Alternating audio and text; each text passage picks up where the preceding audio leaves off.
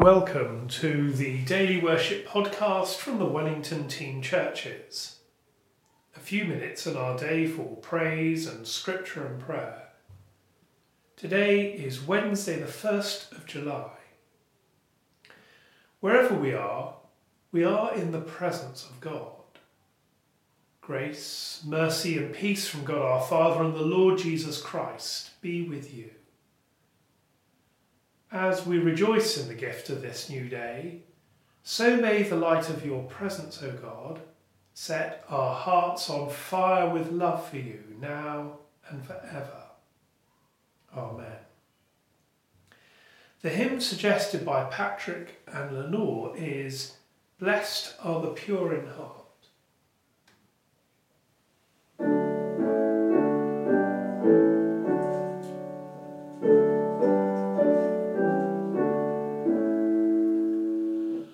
Blessed are the pure in heart, for they shall see our God. The secret of the Lord is theirs, their soul is Christ's abode.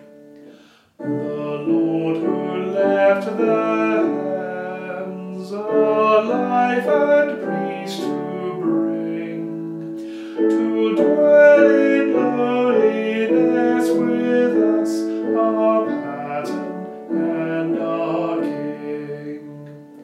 Still to the lowly soul he doth himself impart, and for his dwelling and his throne chooseth the pure in heart.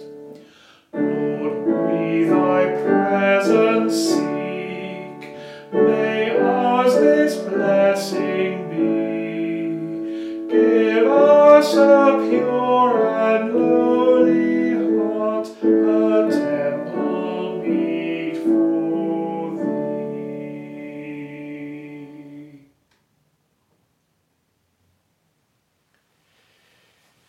Yesterday we heard Jesus' parable about a son who squanders wealth and his father who welcomes him home. Today, another parable set in the world of business and wealth. It begins in this way. Luke chapter 16, verse 1. There was a rich man who had a manager, and charges were brought to him that this man was squandering his property. So he summoned him and said to him, "What is it that I hear about you? Give me an account of your management, because you cannot be my manager any longer." Then the manager said to himself, "What will I do now that my master is taking the position away from me?"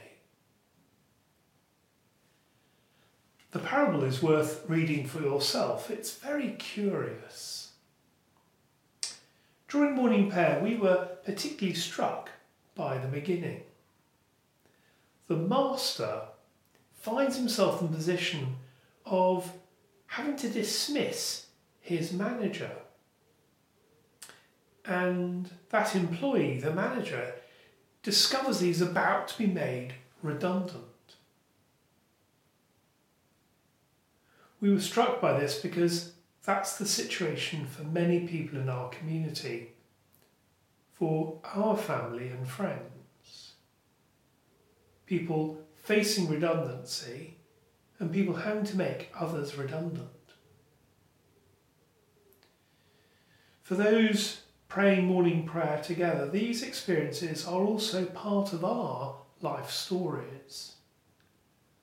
We recognise the pain and uncertainty. And we also can give testimony that God can bring new possibilities into our lives. So let us pray. For all who are weary and disheartened for any reason, We ask that they will receive hope and strength to go forward in the right direction. We ask that they will be enabled to take the first step. And we especially pray for all those facing redundancy, and for their families, and for all who depend upon them. And with the church we pray. Almighty God, you have broken the tyranny of sin and have sent the Spirit of your Son into our hearts, whereby we call you Father. Give us grace to dedicate our freedom to your service, that we in all creation may be brought to the glorious liberty of the children of God, through Jesus Christ our Lord. Amen. As our Saviour taught us, so we pray.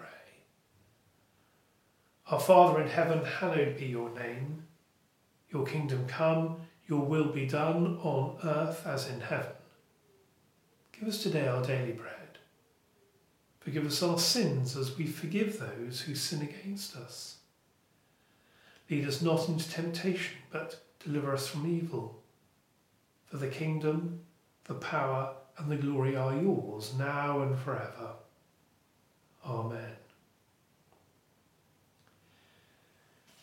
As we continue on our day, we ask for God's blessing.